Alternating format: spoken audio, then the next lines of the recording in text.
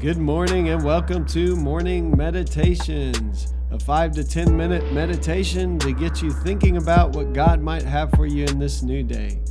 I'm your host, Pastor Nate Cook, so we hope you'll enjoy your meditation for this morning.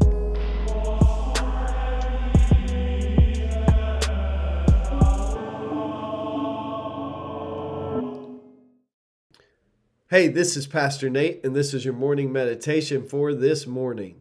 So today we're continuing to read in the greatest hits, 1 John chapter 4. Last time we read verses 7 through 8. We're going to read today verses 9 through 11.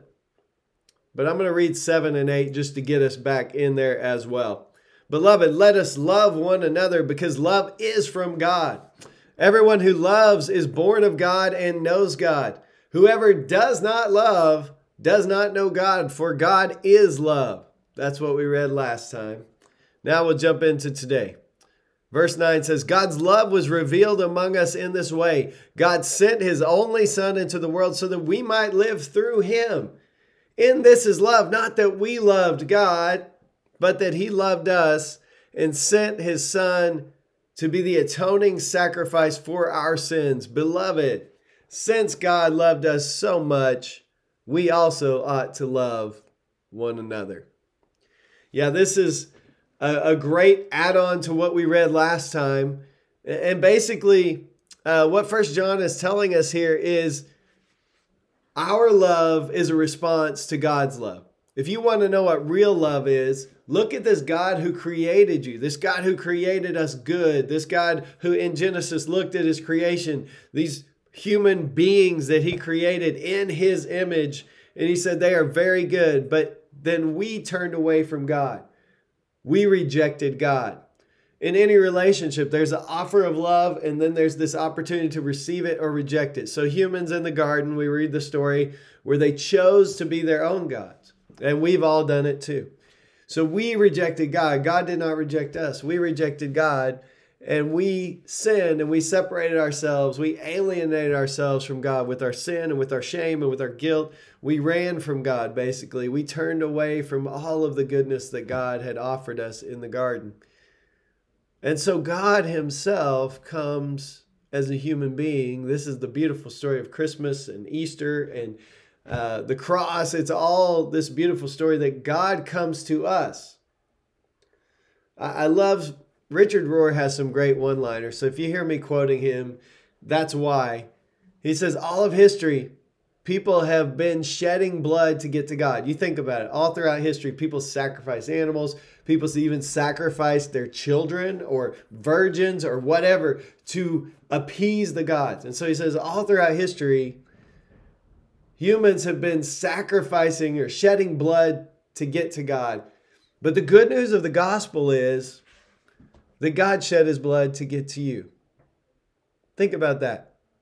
It's the opposite of what we expect. We expect that we should have to appease God, that the gods are angry, has always been the thought. And the difference between Christianity, the story of Christianity is so beautiful in that it says that God shed his blood to get to us, to make us right with him, to atone, as this word says, to make us at one, that's that word atone, for our sins. That Christ himself, God himself, died for us. He shed his blood so that we could be made right with him. He shed his blood to get to us. So all throughout human history, people have been shedding blood to get to God. And the good news of the gospel is that God shed his blood to get to you and to me. I love that. And so 1 John just picks up on that and says, that's what love looks like. Love looks like the one who is willing to sacrifice everything for the other. God sacrificed everything for us. And so he says, that's what love is. Not that we love God, but that God loved us and sent his Son to make us right with God. And then the next verse says, since God loved us so much, we also ought to love one another. So there's this great parable that Jesus tells in Matthew. And it's this parable about this man who owes him millions of dollars, let's say. This is a modern day version.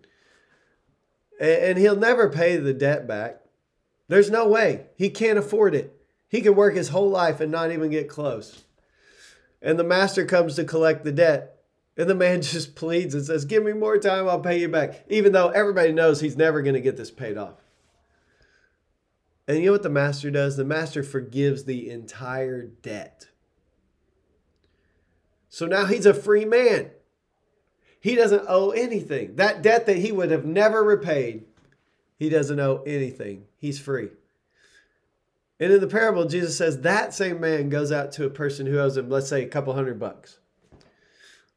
And he says, pay me now, and starts to choke him and has him thrown into prison because he can't pay back a measly couple $100.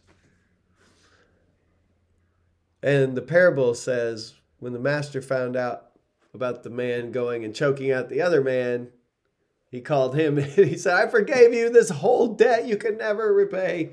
And here you are strangling somebody for a couple $100 and throwing them in jail. The moral of that parable is, since we have been forgiven much by God, we should forgive other people the petty little debts that we hold against them. And it's this whole word right here. Since God loved us so much, we also ought to love one another. So on this day, the good news is God shed his blood to get to you. That God loved us by laying down his own life. Jesus Christ, the Son, laying down his life out of love for us to make us right with God, to atone for our sins. And so if we are able to receive that love and believe it and trust it, then the only response then, Jesus says in the parable, which uses hyperbole, I mean, it's exaggerated so that you get the point.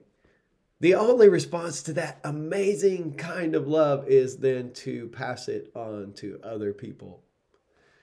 So once again, this falls in line with what we read yesterday, that in 1 John, he's driving home this point that because God has loved us, you can't receive that kind of love and not love your brother and sister. If you really have understood grace and mercy and forgiveness and that God shed his blood to get to you and has forgiven you of your sin, then you'll be much more forgiving and patient with other people.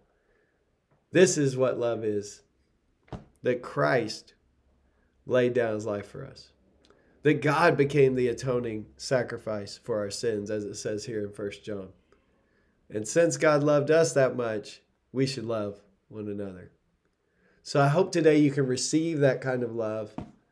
And then I hope all day long as you go out, you'll just give it away as well. Hey, that's just a thought for this morning.